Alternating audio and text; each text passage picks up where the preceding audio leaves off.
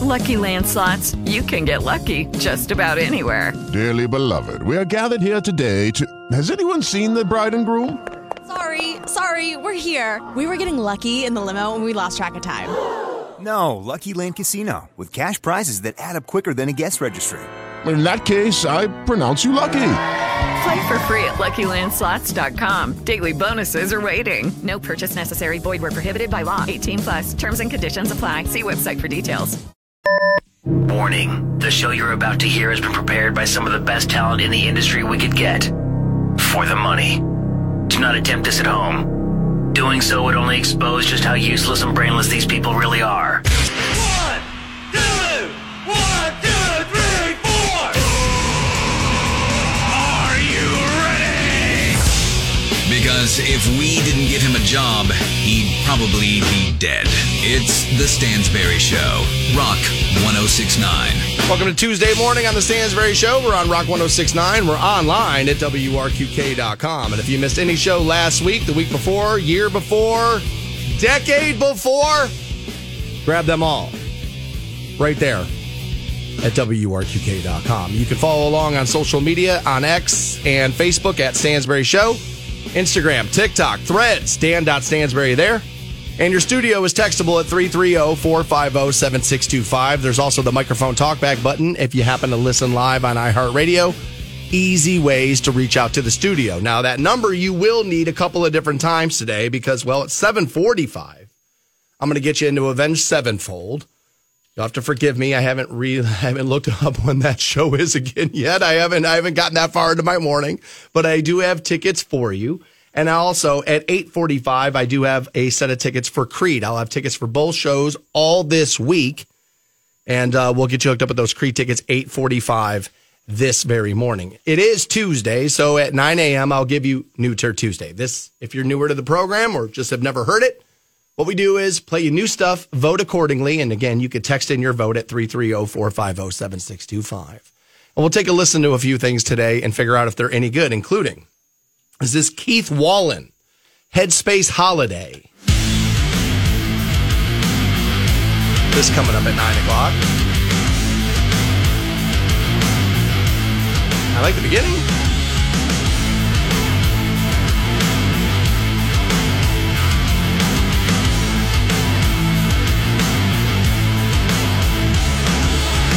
I woke up lost inside my head. I feel my dopamine is dead. A little 90s feeling. Nothing wrong with that. I just can't seem to catch your break. Always the one I love to hate. I just need a way out. I think I need a headspace. That's Headspace Holiday from Keith Wallen. We'll give you the rest of that for New Tur Tuesday, 9 a.m. Also, new Lainey Wilson. Country's cool again, she claims. Let's take a listen to that. Oh, a little twangy.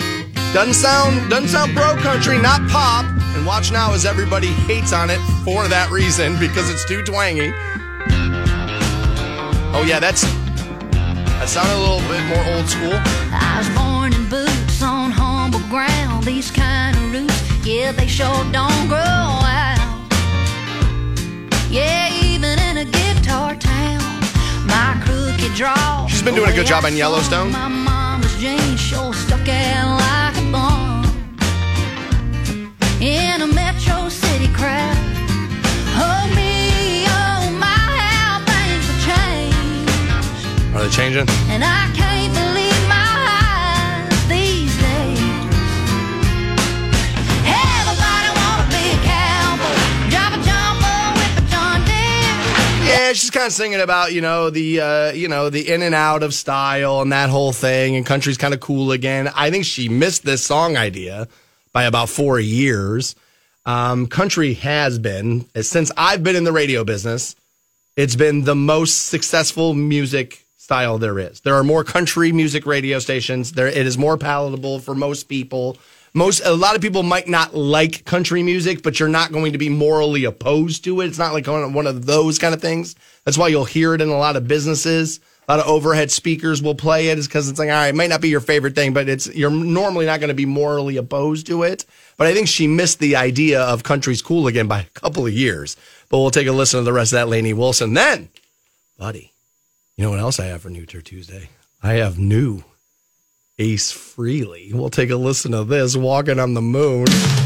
Just kind of leaning into that spaceman thing because Ace has one gimmick and that's it. And he's going to ride it out until he dies. This is the album that was supposed to make Kiss look like fools. So I'm on the edge of my seat. Because, like, Gene and Paul do a pretty good job making themselves look like fools. They don't need Ace's help with that one.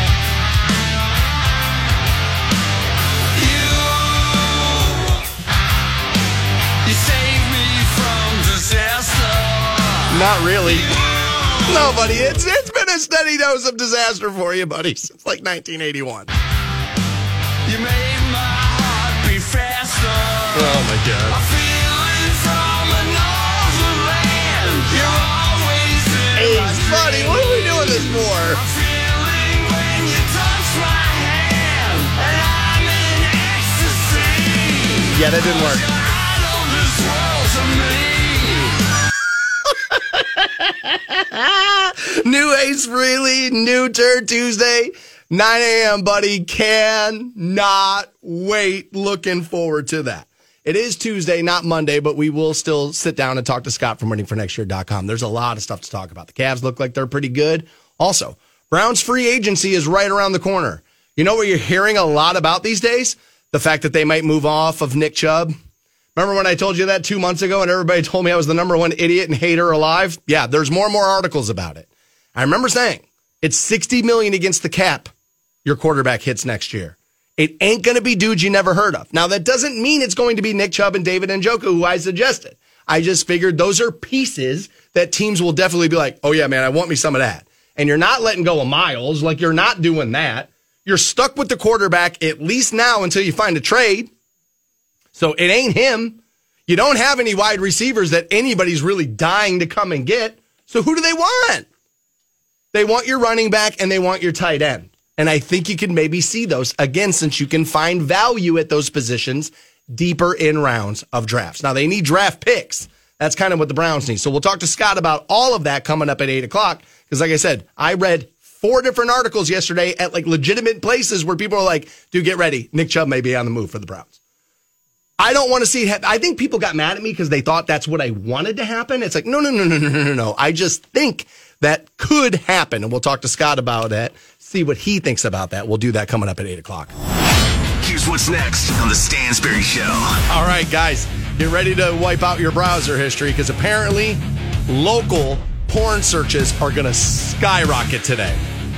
I'll explain why next on the Stansberry Show. Kind of funny you can listen to him on your smart speaker. At no point in your rambling, incoherent response were you even close to anything that could be considered a rational thought. The Stansberry Show. Everyone in this room is now dumber for having listened to it. On Rock 1069. 7:45 this morning, I'll get you hooked up with Avenged Sevenfold tickets. That show's March 9th, right around the corner on that one. Saturday night? That's not bad. I may have to go to that. We'll get you hooked up with some tickets at 7:45. My hot streak of gambling came to an end yesterday. Now, it was supposed to come to an end, I suppose, on Sunday, but the Daytona 500 rained out on Sunday, so they raced yesterday, 4 o'clock in the afternoon. I'm guessing because they wanted as much time for the track to dry out as humanly possible. And I had bet Denny Hamlin. I don't know this sport at all. I'm a casual at best NASCAR viewer. I watch NASCAR the way a lot of other people will watch any other sport. It's like 35 laps. All right, a little Shawshank on TNT. Go back to the NASCAR race, 35 more laps, a little more Shawshank, right? That's kind of how I do that. But the Daytona 500, I've said this about wrestling. Dude, if you get me to your Super Bowl, I'm going to watch it, right? Like, I'm going to watch that kind of stuff. And I like NASCAR a little bit more than people who hate it, right? But I have been out of the loop. I had been a Kevin Harvick fan traditionally, and I didn't realize he had totally given up the racing, and he's now in the booth. I think that was his first time calling the 500 yesterday. It was not my favorite, if I'm honest, but he may get better at it as the time goes on. I bet Denny Hamlin plus 1,100 to win yesterday, and Kyle Busch plus 1,400, meaning $100 would get you 1,100 or 14, respectively, for each driver's odds on winning the race. I also bet Joey Logano to win the chase for the Cup. I have him winning the Cup Series this year, Joey Logano, a ticket for that. And I have a Kyle Busch ticket too because, well, I clicked on the wrong thing and bought the wrong ticket. I had a great shot all day yesterday. Kyle was running really good. Denny mostly in the back most of the time, but I had said that was going to be his plan. Look for me at the end of the race. I'm going to be in the mix. And sure enough, he was. He had been in the mix, of course. Daytona, a lot of crashes there. So, we had some cautions, some stuff like that. Actually, Kyle Busch, I felt like got robbed out of a win maybe by a really bad pit stop. Not having the wheel fully secured there. He was screaming yesterday. And I, of course, was rooting for that, right? $1,400 win. That would be big. I would like that a lot, but I did not get that win. William Byron, I believe is his name, won. I think he was plus 1,800. A listener of mine actually had that ticket. He was laughing at me this morning. I woke up to that. He was laughing at me, tagging me in it, and telling me, you bet Hamlin. You bet Kyle Busch, the guys that raced up front all damn day. I bet a guy who was racing in the back of the pack, and after 40 cars were wrecked, he won. Right? It's like, that sport's crazy. As a matter of fact, if you haven't seen, I'm into like the behind the scenes type shows, that kind of stuff. Netflix dropped their NASCAR version of that. It's only 5 episodes. It should have been longer. It's just, maybe I just enjoyed it and I'm looking for more of it. But Denny Hamlin in that said that NASCAR's a lot like golf, that you can be killing it. And I mean, killing it in your career and you win 6% of the time. Like, that's how difficult it is to win in those sports. And I do seem to like solo sport. I like watching a little tennis. I'm not completely versed in it, but I like watching tennis. I like golf. I like NASCAR. I think I like that you're standing out there on your own. You're kind of doing it. Now I know these days the golfers talk about the teams and the caddies and all of this, but at the end of the day, you're out on the course. You have to hit the 9-iron. I know, the pit crew and all that. It all matters. For sure it does.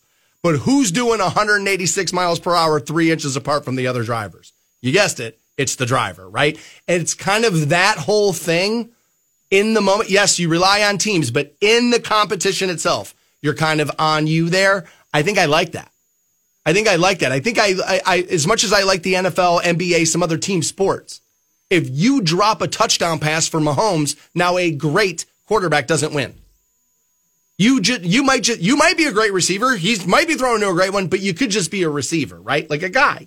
And now all of a sudden, if you drop a ball, now this legacy thing is kind of affected.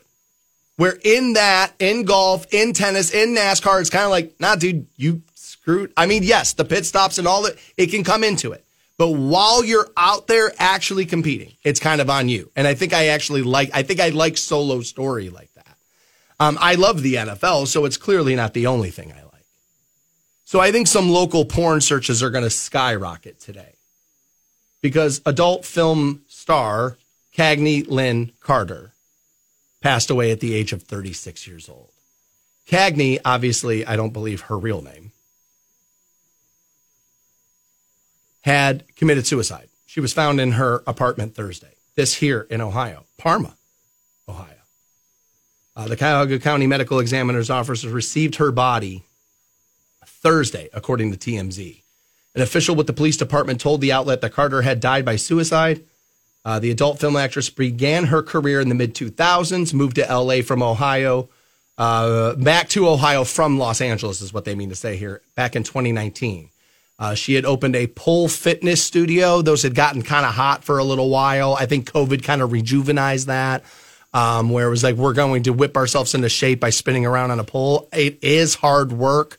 As a person who had dated a woman who danced and like invested in her career, she called it, and bought a pole for her living room that she could put up to like practice at home. It's like the amount of times I watched her fall learning those pole tricks, like it ain't easy. Like we can laugh at it, like whether or not it's a workout class, right? Or what it's masquerading as. We can do that.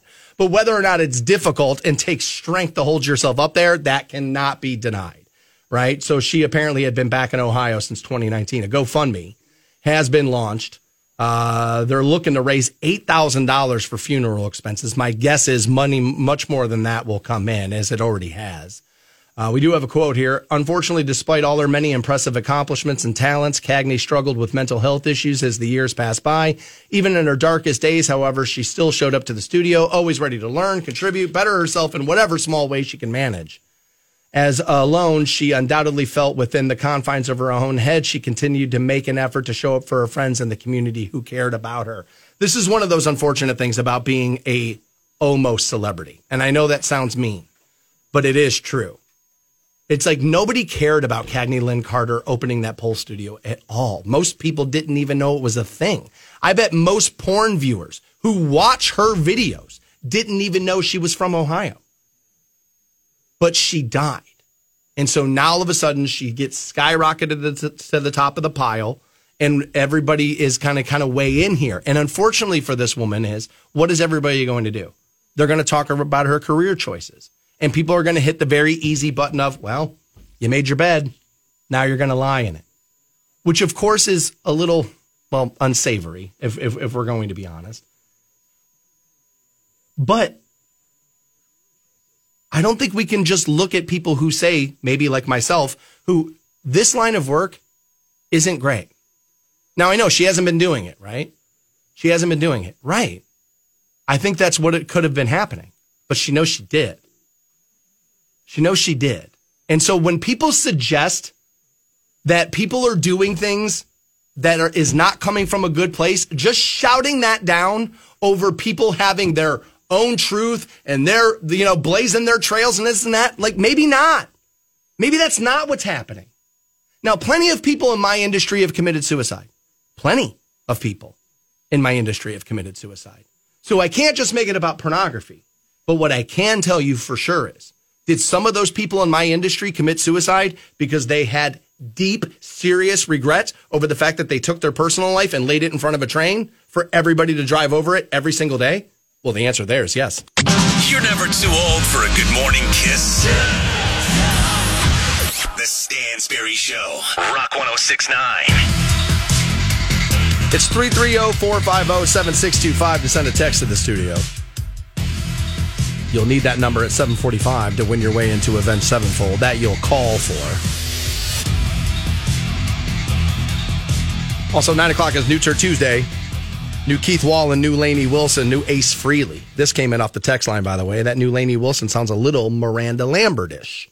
Yeah, I could hear that a little bit in there. Lainey's song is Country is Cool Again. We'll take a listen to that.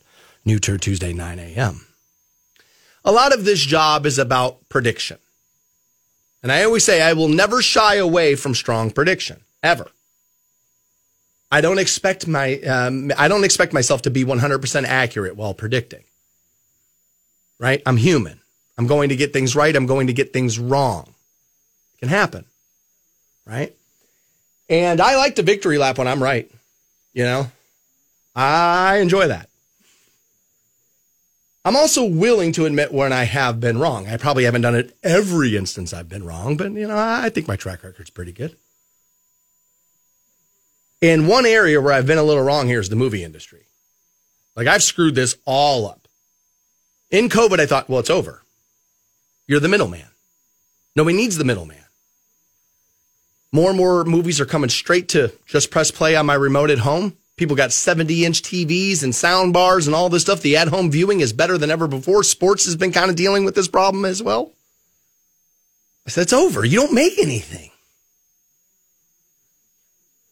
Movie theaters seem to be doing okay. As well as they were in 1989, probably not. They're not extinct. They've kind of figured out a new model. Die-hard fans will come into the theater, then we'll put it out in streaming, and we'll kind of get everybody there, right? I also said I believe people are going to rush right back into physical media. Once you take it all the way away from them, they're going to freak out, man, and they're going to realize, oh no, I gave something else away. I want it back, man. And I just read this morning, we may talk about this later or even tomorrow on the program, that Best Buy now. Yep, removing all the physical media movies out of their stores. I don't know what they're going to sell anymore. It used to be where I went to go buy the headphones I'm using to do this show. They won't even sell them in the store anymore because they plug into something, and nobody needs that anymore. So yeah, I had to order this set online straight from Sony. because nobody sells them in the store anymore because nobody wants them for anything anymore, except for people who have this job like me. I've been kind of wrong about this movie thing. But we all kind of felt the dying off of some of the superhero movie type stuff. Now, you don't have to be a genius to predict this.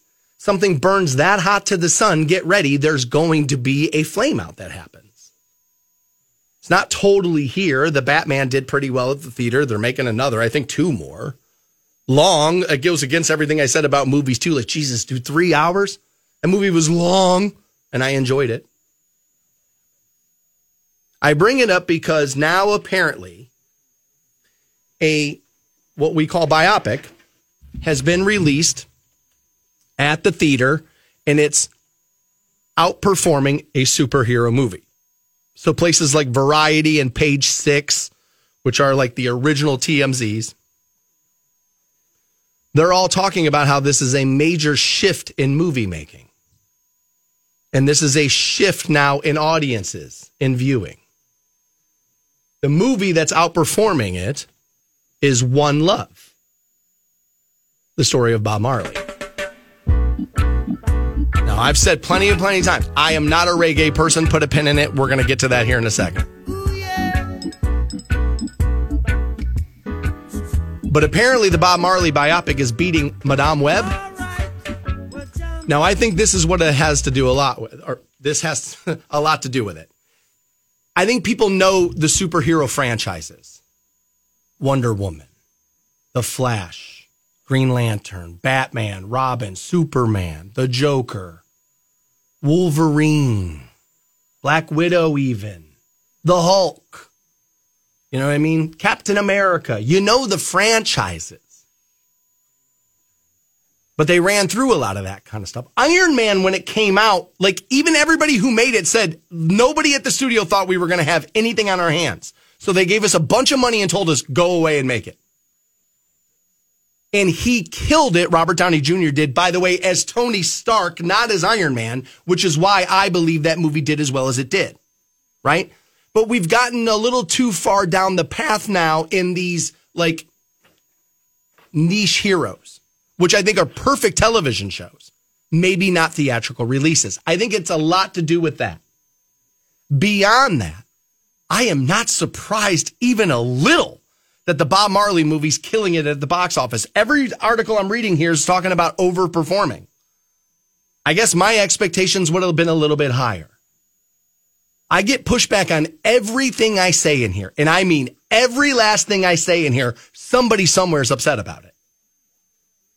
Let me tell you, when I trash Bob Marley, whoof. I mean, you'd think I murdered somebody's children. People love him. And that's my point on this. I think what people want out of the movies now, and have forever, not now, forever, we want storytelling. I've told you, I am not a reggae fan. Like, I hate this. Jammin'? Hate it. Hate it. This sounds like audio diarrhea being forced into my ear. That's what it sounds like to me. You know how I sound to you? Yeah, that's how Bob Marley sounds to me. Now, if I'm drunk in a bar and we get to the middle of this one and I've had too many drinks, am I going to be sitting there in my chair going, could you be loved? Could you be loved? Yes. Like, that's probably going to happen if I've had too many drinks in the middle of the day at a bar. That's probably going to happen. Yeah, I'm probably going to sing along with it. I'm never going to go out of my way to listen to that in my car. Ever would I do that. Just not going to happen. It's not that I hate Bob Marley the man. That's actually why we're talking about this. I just don't enjoy the sounds that it makes. But why I think Bob Marley's doing well at the theater, and this is for sure part of it, is say what you want about Bob, and God knows I've said plenty. I do think we have one thing in common, too, if you add the marijuana into it. But the second thing in common would be authenticity. People tell me all the time, oh, dude, I hate your views. I hate the way you look at things. I hate, but you're authentic to who you are. I believe you that you believe what you're saying. And I like that. That's authenticity. And I think Bob Marley had that in spades. For sure he did. And his life was interesting. His story is interesting and worthy of a tale. So even though I don't like jamming, and I hate jamming, I mean, I cannot freaking stand jamming. It makes me want to jam sharp things into my ears. I cannot stand it. But I want to go to the theater to see this movie because it's about the man. It will be about the music, and I'm going to have to roll my eyes during some of it. We're like, oh my God, dude, this song sucks. Everybody thinks it's good, but it's like, dude, no woman, no cry, end of career, right? And like, you can kind of wrap it up. But that's how I view it. The story is worth telling. And so it's worth it to me to sit down and watch it then at that point. We've just reached the end. We've just reached the end of the superhero thing right now. Give it a couple of years, maybe a year, 2.5. Here comes another character people didn't think could be a blockbuster, and then you'll get another one. But I don't think this is about the fact that is not as much about the fact that it's superhero fatigue. It's like, no, dude, this is Madame Web. I'm willing to bet most people listening to me this morning are hearing Madame Web for the first time right now from me this morning. That's your problem with forcing it into the theater and putting it up against Bob Marley. However I may see him, that man is a musical icon for most people, and there's a reason why. His story was worth telling, so it's worth seeing. To all the teachers who said he'd never amount to anything. That is correct. Lucky guess. The Stansberry Show on Rock 106.9. I have Creed tickets for you, 8:45. You win your way in. That show's got 3 doors down on it, too. That's a pretty good night. That's not bad there. That's just like 4 hours of, hey, I know that one. I know that one. Oh, man, I forgot about that one. Did I know that one, too? Just the frickin' hit parade. We'll make sure you get in, 8:45 this morning. All right. We talk relationships a lot on the program. It's because most of you are in one. And if you're not, most people would like to be in one. Now, there are, of course, people who don't, right? And there are plenty of people who say they don't, but in reality, we know they would rather be. Everybody's out there. There are people who are happier alone. There are. There are also people who are lying to themselves about the fact that they're happier alone, and they're going to realize that one day. It's true. It's true, too. And then there's some of you that just got it figured out in high school. Was like, this is my person. I'm staying with them. We've been married, 4 kids. We're good. We're golden here. Everybody exists. It exists, sorry. But it can be tough out there. You know? I hear a lot of my buddies who are divorced or maybe never been married, and it's kind of like, well, we don't go to the bar as much as we used to now, and we don't get together with other people as much as we used to now. All my friends got married, and they kind of moved on without me, and it's just I'm the weird elephant in the room. If they invite me, that person exists too, right? So a lot of people will rush to what? The phone to try to find somebody else. I understand it. It's not for me. I've said it plenty of times. But a buddy of mine who I know listens every day met his wife online. And if I took you to dinner with them, you would look at those two and go, relationship goals. But if I told you, well, they met on this app, you'd go, I don't know about that. They do have a little bit of a reputation, right? And it's because they're all out there trying to do the same thing, and some of them are lying about what they're trying to do, right? So like you got ladies on Tinder talking about how I need a nice guy, and if you're looking for a hookup, just move on. It's like, well, take that to eHarmony where it belongs. This Tinder. Trying to get herpes up in here, right? Like that's what Tinder's for. That's what that's for, right? And there's dating apps all over the place now. A world full of people that don't want to be put into a category. Man, do dating apps kind of disprove this, right?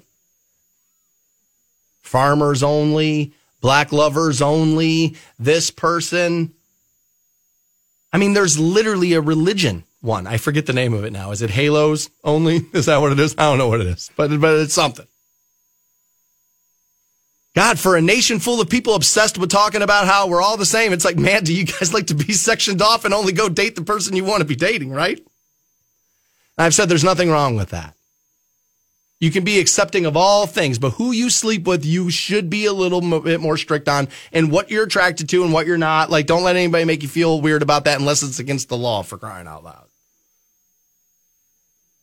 I bring it up because something tells me this dating app I'm going to talk to you about is going to be seen as like the bad one.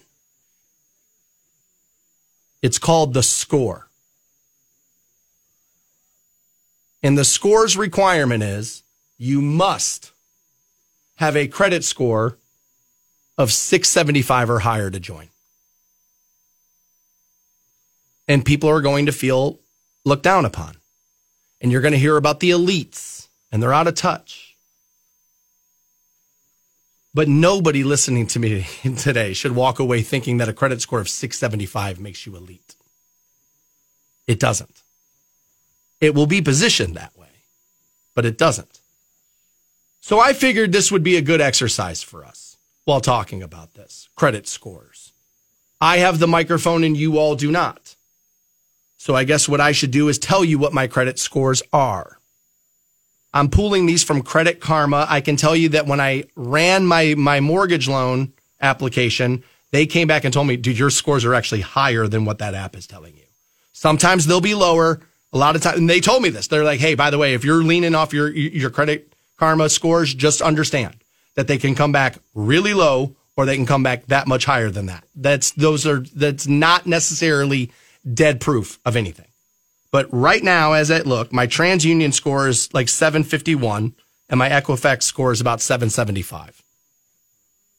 So many of you listening to me right now with a 500 credit score have more money in your bank account than I do.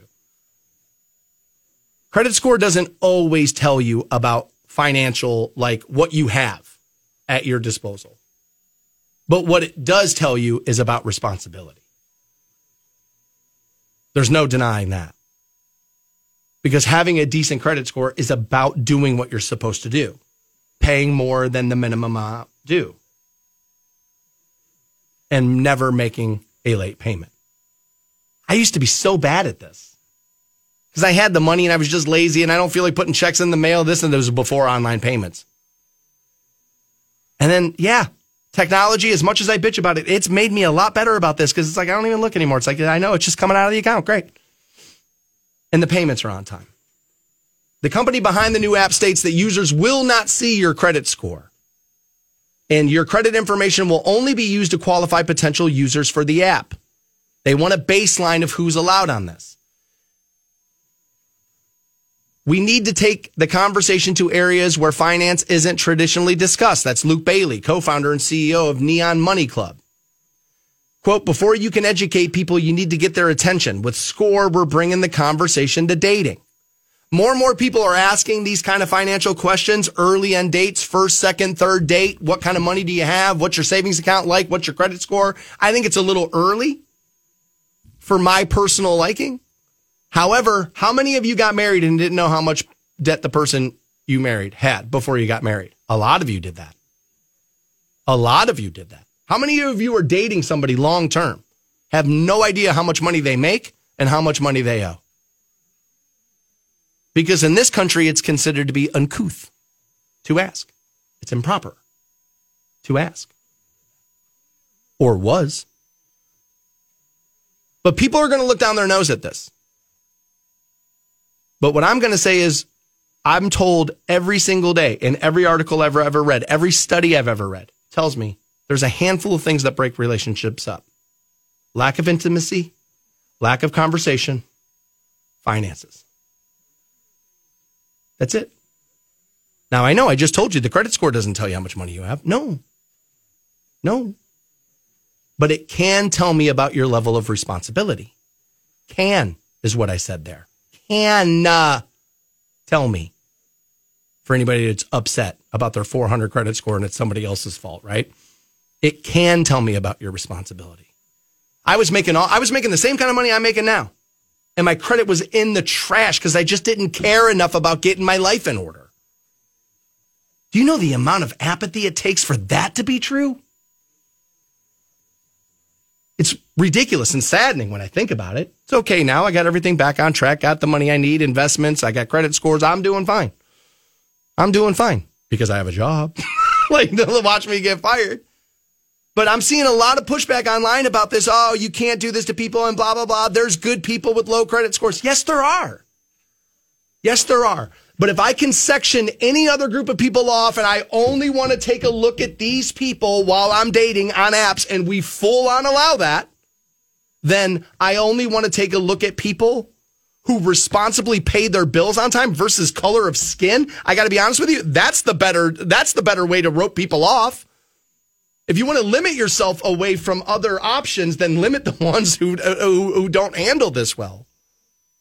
Now, somebody in a relationship is usually better than the other one on money. My dad was a little too willy-nilly, spent a little too care.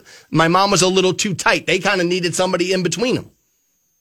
One was too, hands in the air. One was a little too like, no, we don't have a penny here. They were both a little wrong. Somebody's usually better than the other one, but birds of a feather kind of flock together. And I'm not surprised responsible people want to date responsible people. I'm not surprised by that even a little. It's cool when you get up and you feel instantly connected to the world. The Stansberry Show. I don't know what it is. I got them on every morning. On Rock 106.9. It's 330-450-7625 to send a text. You can also find me on Facebook at Stansberry Show. And I'm being flooded now with people taking screenshots of their credit scores and sending them to me. The reason is we had been talking about The Score, which is a new dating app that is all about your credit score. Now, they say they're not going to show your credit score to anybody else. That what it is just to set a baseline, and you must have a score of 675 or higher to join the app. The new app comes, as they say, 25% of couples say that money is the biggest challenge they face in their relationship. That number feels low to me, and I'd be curious what the other 75% of people in this survey said it was. I'd be very curious to see that. They did not tell me. Fidelity Investments Biennial Couples and Money Study released in February found that while 9 out of 10 couples say that they communicate well, more than 45% admitted privately that they argue with their significant other about finances at least on one occasion. Okay, so here's the thing. 9 out of 10 people feel like they communicate well. I feel like too many men were in that survey. That number sounds very high. Very high. For a nation full of people that tell me they're not listened to or heard or respected, 9 out of 10 people say they communicate well feels very high. That feels to me like I want this to be true in my relationship, so I'm going to tell the interviewer, the survey taker. I could be wrong. That could be projection, I guess, maybe. But that number feels pretty high. And again, 45% of people admitted that they argue with their significant other about finances at least on one occasion, if not more. Well, yes. And it's because I've been right about money all along. That it is the most important thing in the world. No, love is. No, you're right. Once you're at home. Once you're at the dinner table, you're right. And those are the values I want you to be passing on to your children at the dinner table. You're not wrong. The problem is that we've been having the argument inaccurately. What I've been meaning to say forever is the world looks at money as being the most important thing. It's like the thing with people, right? Like I say, case by case, person to person, they're great. You start putting people in groups. Once you start using the word society, then people are out the window, right? It's like, all right, the experiment's over. They're not any good. And it's the same kind of thing with money. So yes, person to person, love matters more. But what does society, what does the world, what does your boss require out of you? To think that money and productivity are the most important things in the world. This is true. You were dropped off on the planet. Somebody had to pay the day you were born. Somebody pays the day you would die. It's going to come up a couple of times in between. So to pretend that this isn't going to be an issue in your relationships is crazy. It's as simple as who pays on the first date? War of the Roses, man. We've been having this argument my entire life. By the way, it's shifted more than a couple of times. It was always the man always pays. Then it was like, nah, women can pay now a little bit. And then it was like, back to this, back to that. A little bit, go Dutch maybe. Right? And we've done this like 9, 10 times. Everybody argues about livable wage, all of these things. We obsess about money everywhere we look. Except for where we put our genitals. Isn't that weird? Now, maybe what I just said is, yeah, man, because the genital partner actually is more important. So you start chasing another feeling versus, well, analytics. Okay. All right. I believe somebody who makes a ton of money can marry somebody who makes no money. And you can be very happy. But there will come a time where some resentment is going to build. Does that mean you take that resentment out on the person? Does that mean it drives you away from one another? No. It's on the person who's starting to feel resentful. Like, all right, man, like I kind of knew this going in. I should have not, you know what I mean? Like, I got to work on this. This is about me. Or it's about the fact that somebody's taking advantage of you because you have money. You know those dudes standing behind their women, hugging them from behind while they pay for the Starbucks. Right? Like everybody knows. Just sweatpants, stains running down them. Thanks, bae. Thanks, bae. Like, we all know that person, right? We all know that person. I'm not surprised there's a dating app popping up for this. I'm not sure the credit score tells you everything about people. As a matter of fact, I know it doesn't tell you everything about everybody's finances. It can tell you a little bit about responsibility, especially these days. Like, if you don't have the money to cover the bill, then you don't have it. And that's a separate conversation. But back in the day, my credit score was abysmal because I had the money.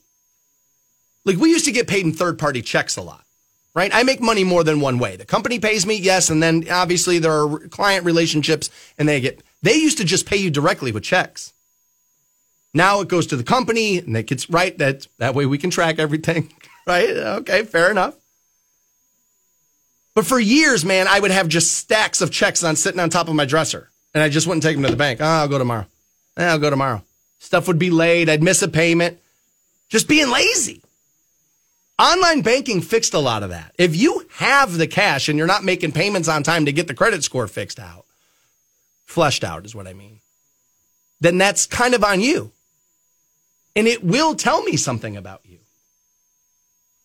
What else do you take this lightly? My time? My patience? Are you the same kind of person who's going to be late to every damn thing? I think it does come into it. Money will come into it. Although I'm just not sure 675 is the baseline of like, okay, now we're in the land of milk and honey. Or does it tell you what they have in their account? Because it doesn't really. Like, credit scores can work like this. There's a multitude of factors that go into it, but one of them can be your credit limit on your credit card. The system I went through and got put through and to get my life turned around is like, you got to make sure you don't maximize more than 30% of your credit limit. So if you have a limit of X and you charge over 30% of that, that score is going to drop pretty drastically. So actually what they want you to do is raise your credit limit on your credit card, and then that will help your score. But why is that? Because they want you to spend the money. More people, when you lift that ceiling and give them more to borrow, oh my God, I'm doing better than I thought. Look at all this money they'll let me borrow. Next thing you know, here come more casual purchases, impulse purchases. I used to be really guilty of that. Really guilty of impulse purchasing. And so then if you go over that 30%, they're going to ding it. So the credit score doesn't tell you how much money you have. It's about how you're handling your day in and day out life, which I don't think is all, which I do want to know about. I do want to know that. 1 in 4 pointed to money as the greatest challenge in their relationship. Well, if you're very competitive with your partner over it, then yeah, that can be a little bit of a problem, right? If you're jealous over how much money your partner makes versus what you make. And like that can be tricky, right? Because you really shouldn't be, depending on what your jobs are, you really shouldn't be jealous of your partner. You need to be mad at where you work. I kind of deal with this sometimes where I'm like, wait, what? What they do is beg for money. What I do is make people millionaires. Why the hell am I grinding out a goddamn living at this? Right? And like that. And so like it can make you hate the person in your life, but that's the wrong person to be mad at.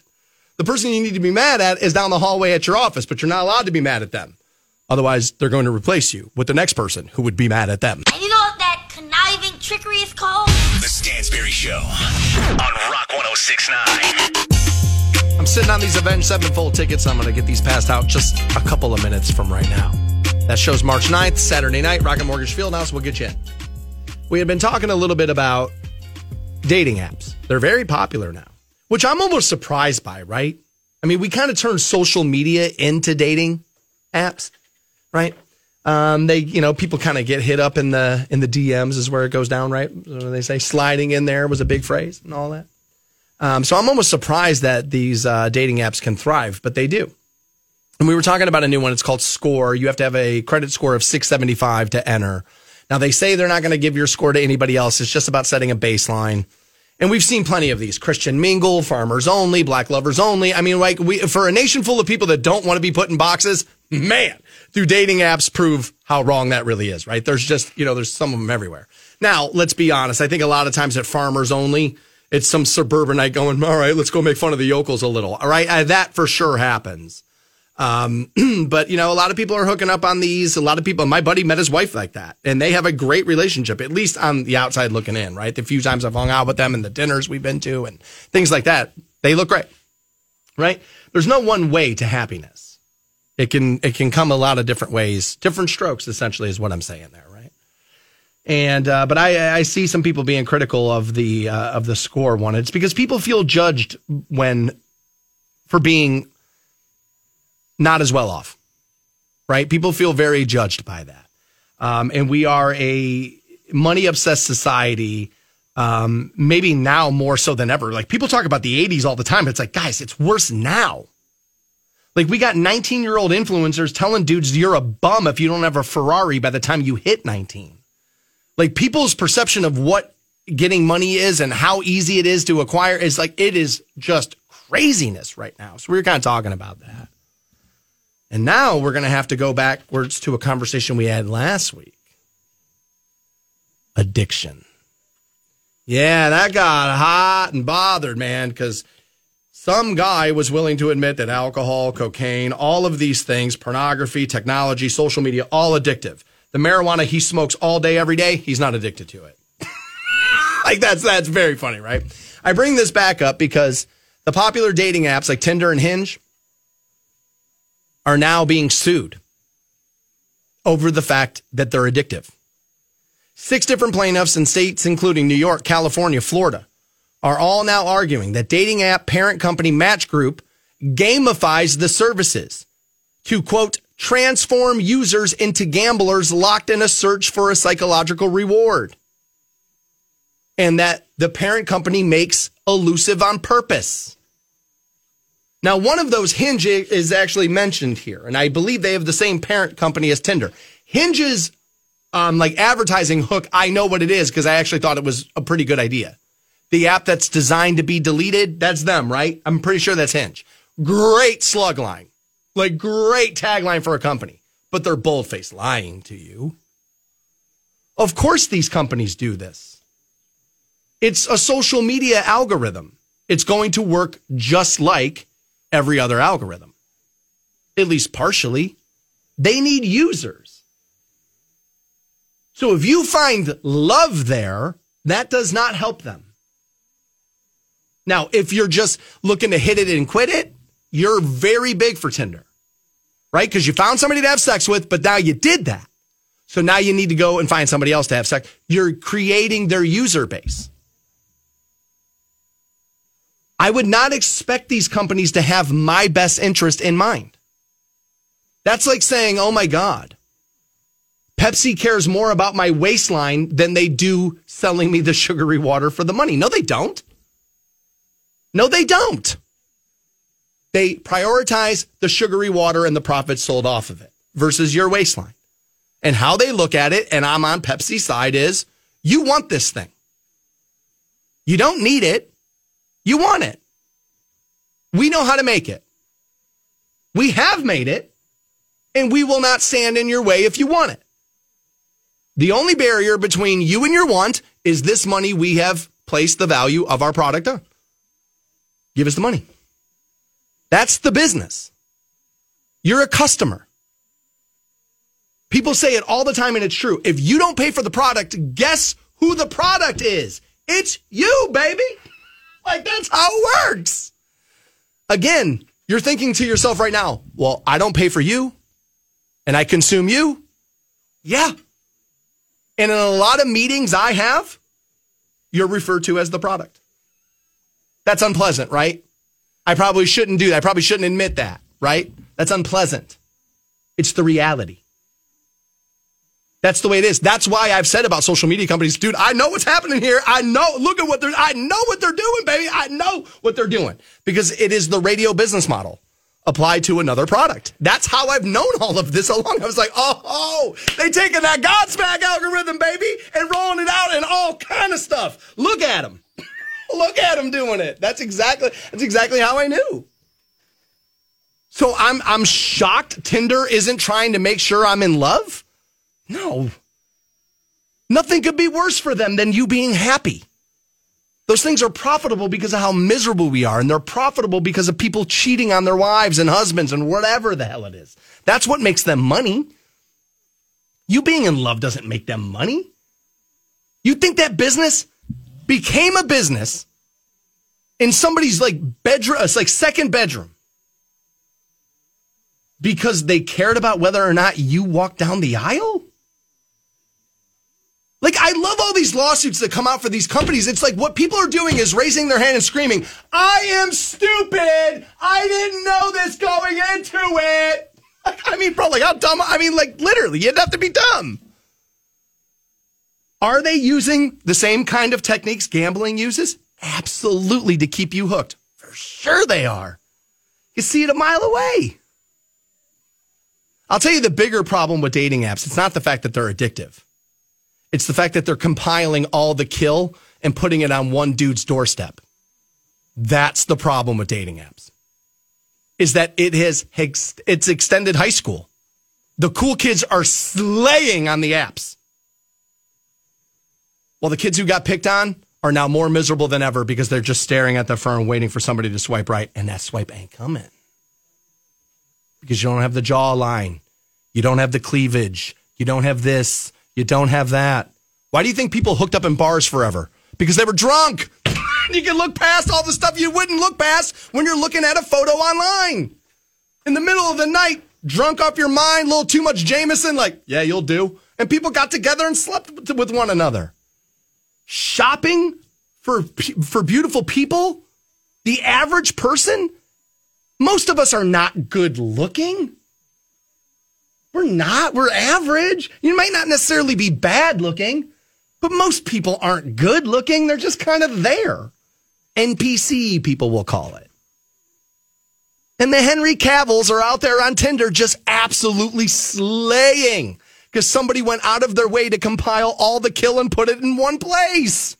That's the problem with those apps. Forget the fact that they're addictive. It's what it's doing to dating pools is, I don't think, ultimately going to be real good for everybody involved.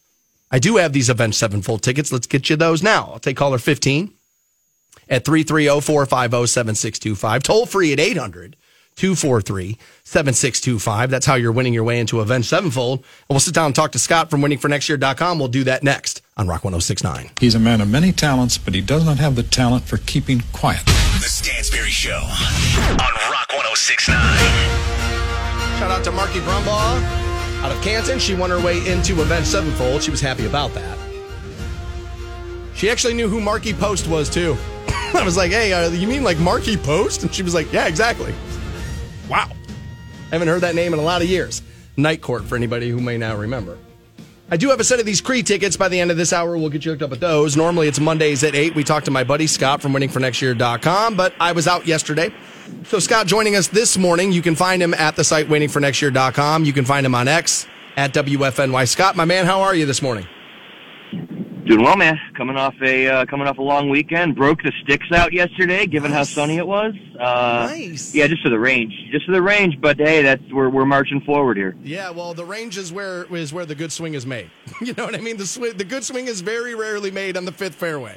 It's normally on the range. So I'm a little jealous there. I haven't gotten. I went to the golf show this weekend, but I have not swung my my clubs as of yet. This is normally the part of the sports calendar, Scott, where it's like, all right, little doldrums here. Obviously the NFL season's over, and this is more a football area than it is basketball. But the Cavaliers, man, red hot. I mean, 18 of 20. This Cav squad looks like they might be the real deal, right?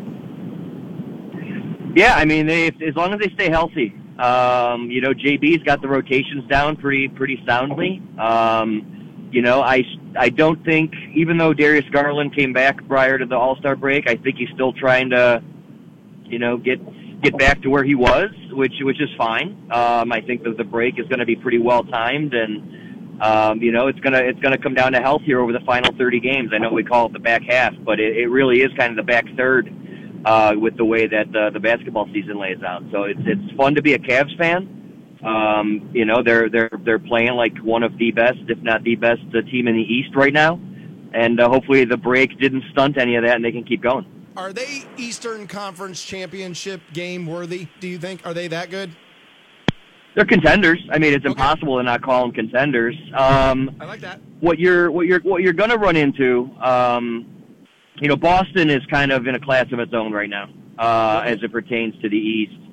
The second seed is going to be very interesting because there's going to be a lot of jockeying, and not to make this whole segment about basketball, but the 2 seed is going to be very important because you're going to want, the other side, for lack of a better term, to have your Milwaukee's and your Phillies and your, when Embiid comes back and all that kind of stuff, right? So there's going to be some very important games that this team is going to have to win. If they can get that 2 seed, they have a really good shot at making the Eastern Conference Finals. If they get the 3, or worse, the 4-5, where you're going to have to play Boston in the second round, that's going to make that a lot tougher. So I'm going to reserve judgment on that. But they right now certainly have a path. They just got to keep playing the way they've been playing. All right, well, take me out to Goodyear, man. I got the Guardians out there, pitchers and catchers and all that. We got a new manager this year, and I got to tell you, expectations aren't all that high. I saw a couple of people saying the other day they'd be lucky to win 75 games. I personally hope that it won't be that. That feels like a long summer. But you are coming off an all-time manager in Tito, and kind of handing off the reins to a newcomer, not new to baseball, but new to the job itself. And look, everybody starts somewhere, right? I had to start somewhere. Everybody gets their first job. What do you think we're looking at all season long with the Guardians there? Are they going to be at least, maybe not? This is the question I want to know. The record I'm less obsessed about. Am I going to be watching competitive games maybe they won't win them all, but are they going to be competitive in games I'm watching, I guess, is what I want to know. Yeah, well, 75 would be pretty depressing because there's an old adage that every team wins and loses 60 games. Right. And it's the rest of them that really determine the outcome of the season. So if they only win 15 of the rest of them, that it could be a long summer. The silver lining here, Dan, is going to be the front office's lack of doing anything this off season. And sort of saying, hey, we're gonna let some of these kids, fight for their roster spots going forward, means that there's going to be a lot of effort and trying very, very hard, right? Okay. Like think of that season where like Asdrubal Cabrera came out of nowhere, right? Because they didn't do anything in the off season and they kind of let these kids play, and they suddenly became pretty fun to watch because you had some of these guys you may not have heard of before suddenly do some pretty big things. So there's a chance that happens, right? There's a chance that they're all just lifelong AAA, 4A kind of guys, and then we are fighting for those 75 wins like you mentioned. The good news is, if Tristan McKenzie can stay healthy, if Shane Bieber who by all accounts has, elevated his velocity a little bit over the off season. Like, there's some stuff to be said about the arms. I just don't. They got to score runs, and when you are at the bottom of the league in home runs, you have to facilitate, hits, more often than not. And if these guys can't do that, it's going to be a very long season. But willing to give them a shot because, young talent is fun to root for. But, I wouldn't be putting your AL Central ticket on the Guards this season. No, I bet the Guards to win the Central last year. It did not pan out. My guess is they will have long odds to win the Central this season, as most people do not see that happening. Talking to Scott from waitingfornextyear.com. Now, I'd be crazy not to talk to you about the fact that we're headed up into, NFL free agency period. And when your season ends the way the Browns season ended, normally teams make massive swings. Am I heading into a roster not necessarily overhaul, but are they going to look to make a splash in free agency, do you think? I doubt it. And I know fans aren't going to want to hear that because we have spent the bulk of 20-something years counting on the draft and free agency to make this team better. Yes. You know what I mean? And that's, this is the perils of being a good team. If we were the Chicago Bears, we'd be talking about do not keep Justin Fields and what do you do with the draft picks and all that kind of stuff. The crier, here he comes. Yeah, absolutely. Yeah. You know what I mean? And I know we're not really used to that. And I get it. But, just like last year, there's probably 45, 46 of the 50-something roster spots already kind of spoken for, given the way this team is structured. So they may make some moves on the periphery. I know there's a lot of fans who want, for a variety of reasons, for them to potentially look at guys like T. Higgins. I just can't see him doing it. But if they were to figure out a way to make it happen, hey, I'm not gonna bat an eye. But I'd be very surprised, especially the early round of free agency. Think of last year where they kind of let the first wave go through. Yep. And then suddenly it was like, oh, Juan Thornhill, cool. Right? Like that was, I think that's that's going to be kind of that's going to be the path they take this year. I know the salary cap's going up, which is great for a team with salary cap constraints. But that said, not a lot of positions on this team up for grabs, so they're going to have to be very selective with how they make those moves. Talking to Scott from waitingfornextyear.com, and you and I and most people have realized now that the NFL is looking to get much more international, so much so that there's going to be a game played in Brazil this year. The heavy rumor is it's Browns-Eagles. I guess first, what do you make of more international NFL games? And do you think it will be the Browns-Eagles? Is that going to generate the interest internationally? What do you make of all that? Well, it's definitely going international. Started obviously England. Yep. Had some Mexico. You know what I mean. So it's going to continue to only going to grow, expand. Yeah. I don't know if the teams matter as much as the spectacle of the NFL. The NFL has been able to make football in England attractive with Titans-Jags.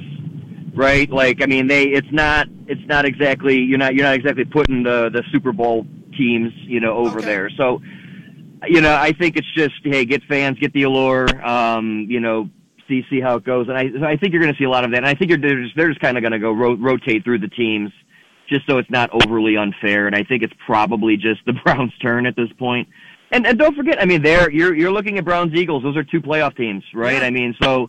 If those two teams, are arguably, two of the top 15 teams in the league, you could do a lot worse. So the bummer is I think it's going to take away a home game. If the schedule shakes out the way, so this would have been a home game for the Browns, which kind of sucks. But otherwise, I think this is going to be the way the future is.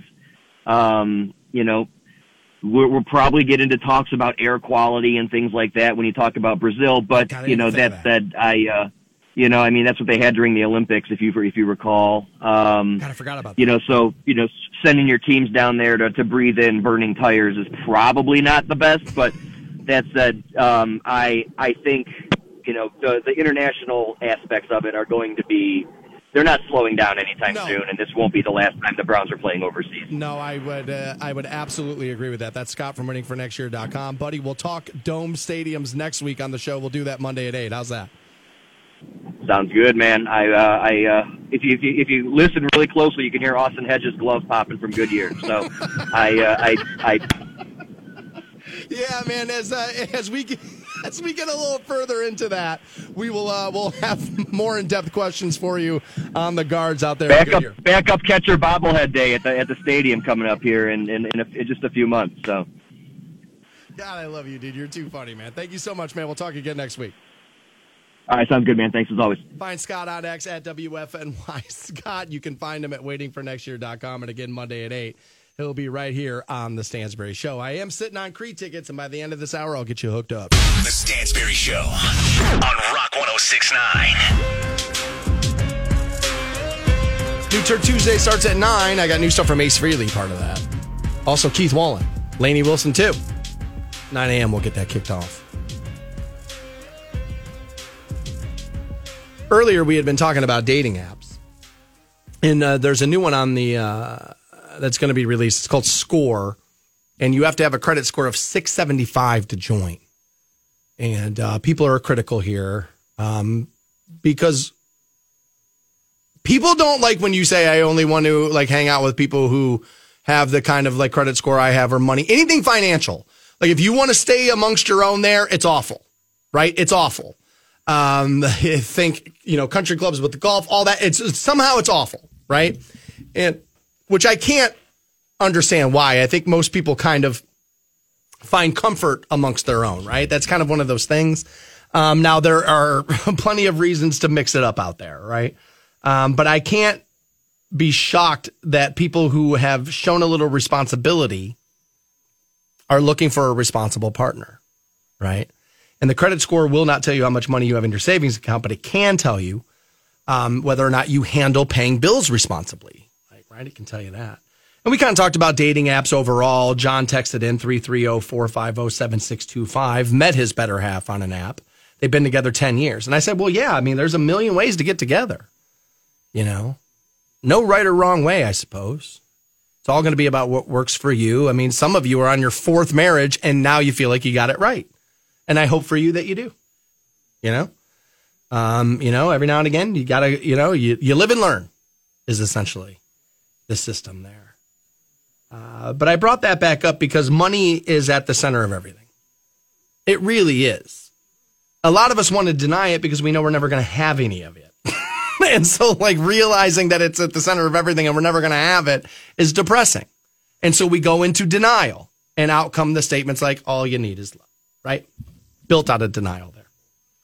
And I also saw here that they wanted to ask these people, what would you splurge on if you became rich? Like, what's a rich person thing that you would splurge on?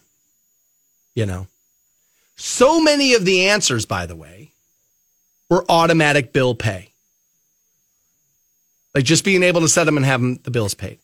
I don't believe that's a rich person thing. I don't.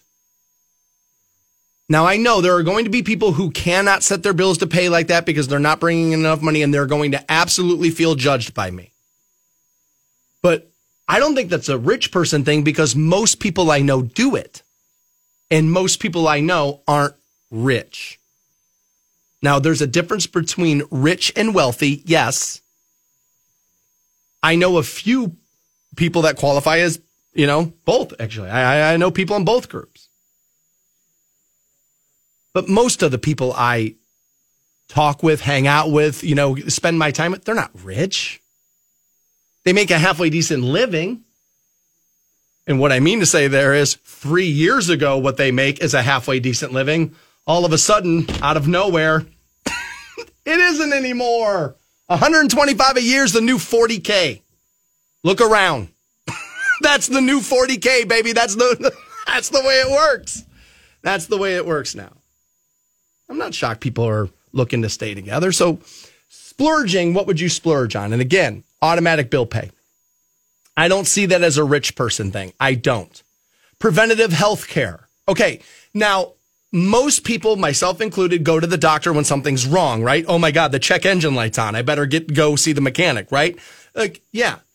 Now I probably have enough money for preventative health care. I guess, sadly, I don't value myself enough to worry about it. You know? It's like, I would imagine, people who don't open their bills because they can't afford them. It's like, you don't want the bad news. I think maybe that's why I probably don't go see a doctor more often than I do. Right? But access to better healthcare, if we can take the word preventative out of it, better healthcare, I think a lot of people would splurge on if given the money. Maybe not even for themselves, but everybody knows somebody who has got, this disease or cancer, or my kid's kind of going through this, and it would be so much easier if we had a little bit of money. So splurging there on healthcare, I totally see. There are people in my life who have serious medical issues, and if you gave me a bunch of money, a lot of it is going to be flooded at that. Like, help this person, help other people like this person. Let's do this, right? Let's kind of do that. A lot of people said getting massages or self-care days. All right, so like relaxation, a lot of people would spend their money on. Massages make me uncomfortable. I've done it in Vegas a couple of times. They can, you know what I mean? They can relieve stress. They can do all that. I feel like I'm putting people out. It's not, oh my God, there's somebody touching me, and is this sexual? And oh my God, happy ending. Like, I'm not one of those. Like, that's not what it is at all. But I will lay there with the towel around me going, I'm not important enough for this. Like, you're taking time out of your day just to rub my back down. Like, I sit down for a living. What the hell am I doing this for? Right. And so like that feels like splurge is a good word there for how I look at that, because that's self-indulgent to me. Now, it's okay to be self-indulgent. Food can be self-indulgent, and I'm definitely guilty of that. So it's not necessarily bad. It's just, I just feel uncomfortable by it. So I'm not sure that would be like my rich thing. Many people said I would like to hire a stylist. If I had money and didn't have to care, I'd like to hire a stylist. I want to look better. Well, look better, feel better, perform better is kind of a thing. We all, if we dress better, would be perceived differently at work than we are. We would be perceived differently by our friends groups if we dressed better. Now, age kind of comes into play. I remember my brother, 7 years older than me, told me one day you're not going to care about fashion at all. And I laughed at him, and I'm literally sitting here in a plain blue $11 sweatshirt. He was totally right. Like, he was totally right. I should probably put my a better foot forward in this if I go other places. Just to the studio, it's probably fine. I probably don't do a good enough job of that. If I'm going to a meeting, going somewhere else, you know what I mean? I will dress up a little bit, but I probably don't have the wardrobe I need to be able to do that on that pace. I would probably, a stylist would be great. Going on multiple vacations a year, yeah, I would travel more for sure. It's one of those things that you don't realize how much you like it until you really start to do it. You don't know how much you learn until you really start to do it. And it makes me sad sometimes of the great places I've been and thinking that I won't go ever again. Instead of being happy I went, I find myself going, that's really sad. As a matter of fact, when the Super Bowl got announced in New Orleans, I texted two of my buddies. I said, save your money, we're going. I said, I haven't been since pre-Katrina. I've been looking for an excuse to get back to New Orleans. I've never been to a Super Bowl. I've been to every kind of sporting event there is, playoffs, all kind of stuff. I've never been to a Super Bowl. I want to go. Start saving your money. We're going next year. I don't know if we will or not, but traveling. I've been everywhere in this country. International travel would absolutely be at the top of my list, splurging on if I came into some serious money. Retiring early was another big one on the list.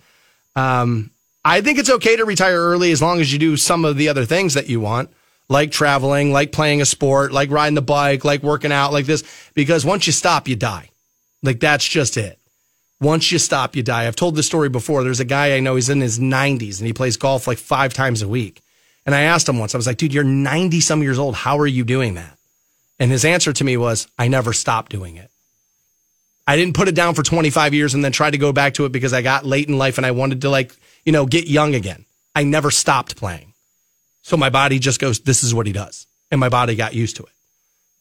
Okay, it was an interesting way to look at that, right? And I do think there's some truth in that, where it's like once you stop, you die, right? My big splurge would be this. I would hire a personal chef. I cooked all weekend for the Daytona 500, and I did all, and I don't necessarily hate it, but it's not my strong suit. It isn't. Plating is what I'm worst at. Like, I can make you something you may want to eat. You might not want to look at it. That's a whole nother art form in that. And I would like to be able to eat somewhat healthy and yet still taste very good. And personal chefs can do that. Absolutely. That's one of those things I'm very jealous of like celebrities. Give me a live-in personal chef, not live-in. Let's have a spare bed. Let's have a spare house out back. Let's do that. And I don't want you in my house. Let's not do that. Right. So but like that and a personal trainer / personal chef. If I could get both of those knocked out in one person, that to me, if I had a bunch of money, would be worth about $250,000 a year for sure. Live from the Hall of Fame City. And just as bad as NFL officiating. The Stansberry Show on Rock 106.9. Welcome back to the Stansberry Show. 9 a.m. is New Turd Tuesday. New stuff from Ace Frehley, part of that. Walking on the Moon. Yeah, Ace is leaning into that spaceman character thing. I guess if it ain't broke. Although, can we call that not broke? I don't know. I guess we'll get there. 9 a.m. New Turd Tuesday. Had been talking about splurging because money got brought up a few times because there's a new dating app called Score, and you got to have a credit score of at least 675 to belong to the site. Now, they're not going to pass off your information to anybody else, they claim. Okay. But what they are going to do is set a baseline, right? And they say, finances are part of life. And so they break up relationships a lot. Finances can, right? It's normally lack of communication, lack of intimacy, and financial issues are the top three. Right now, a bunch of you just went, God, I'm pretty sure I got all three of those going on in my life right now. That's probably a bad sign, right? That's probably a bad sign. We've been talking about it. Because those same people were asked, well, if you were going to splurge, if you were to become rich, like what would you splurge on, right? Somebody said preventative health care was on that list. I saw that. And I was talking about how most people kind of go to the doctor when the check engine light's on. Like, man, I don't feel great. Time to go to the doctor. Preventative medicine, I don't hear a lot of people talk about that, and I said, look, I'm guilty here. My mom worked for a doctor when I was a kid, but my mom had a healthy fear of the doctor. Not of the science of it, right? Not like, oh my God, we need to pray away this. And it wasn't that. It's, she was afraid of pain and things like that. And my brother and I kind of inherited it. My dad, not so much, but my brother and I kind of picked that up from my mother. And I was kind of talking about that, and Chris texted in 330-450-7625. He's like, buddy, you got to get to the doctor once a year for the checkup, right? I mean, should I? Well, sure. Will I? No. And I said, look, this is going to sound more morbid than it is. Because it's not morbid. But, I don't care if I die. Now, I want you to understand what I mean. I don't want to die today. I don't find myself going, I'm so miserable, just take me off the planet. No, I had been like that for a very long time. As a matter of fact, you might even be able to say I spent the bulk of my life feeling that way. I don't anymore. But I also do not have the same appreciation of life that other people have. Which is silly. I should. I've got a great life. I've got life by the balls. Good job, pays well. Everywhere I go, people tell me they like it. Hot girlfriend, money, bought a house. I mean, dude, I've been killing it recently. Absolutely killing it. And it's still there's just part of that. I think it's, not to make everybody sad, but I think there's, part of the trauma as the kid. It's kind of shades you. It's like when your parents die. It's like, is it Christmas? Is it really? Not really. Right? The holidays kind of become different after that. It's kind of like a similar thing there. So it's not morbid. It's just, I don't care. I care about the people who will be left behind, who will miss me. I care about that. I don't care about not being able to squeeze an extra minute out of life or not even a little. Because if I did, I wouldn't spend most of my time wasting it the way I do. Laying around, watching this a third time, watching that again, doing this. Tomorrow I'm going to get on that. And then I never do. And then I never do. So if it was really about maxing out more life, I would already be doing that. Now, I guess maybe if you knew you were going to die, kicks into high gear. It's been at the center of like only 1,000 movies, right? So that would be true of me too. Little squad car religion there. So fair enough. I could see that. But should I do more preventative maintenance on the body, see the doctors more often? Yes. I'll tell you, a doctor I need to see right now is the eye doctor. Like, it's all day, every day, these glasses on, off, can't see. What am I going to do?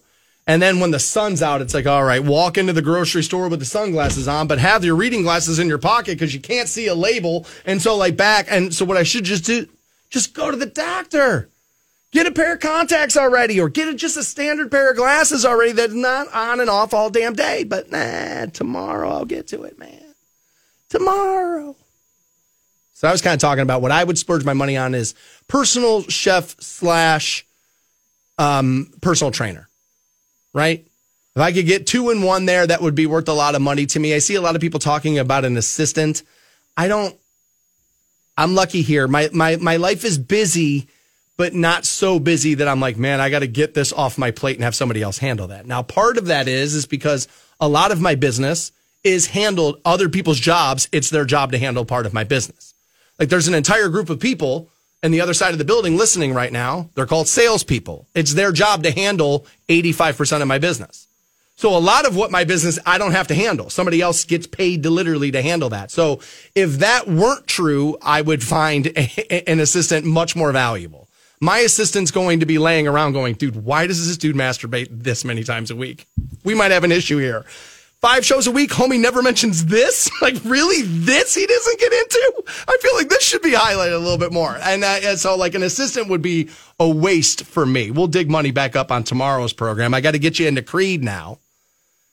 And Creed's bringing 3 Doors Down. Wolfgang Van Halen, part of that show, Finger 11 too. Caller 12, you're getting in. 330-450-7625. It's toll free at 800-243-7625. And New Turd Tuesday starts next on Rock 106.9. With Lucky Land Slots, you can get lucky just about anywhere. Dearly beloved, we are gathered here today to... Has anyone seen the bride and groom? Sorry, we're here. We were getting lucky in the limo and we lost track of time. No, Lucky Land Casino, with cash prizes that add up quicker than a guest registry.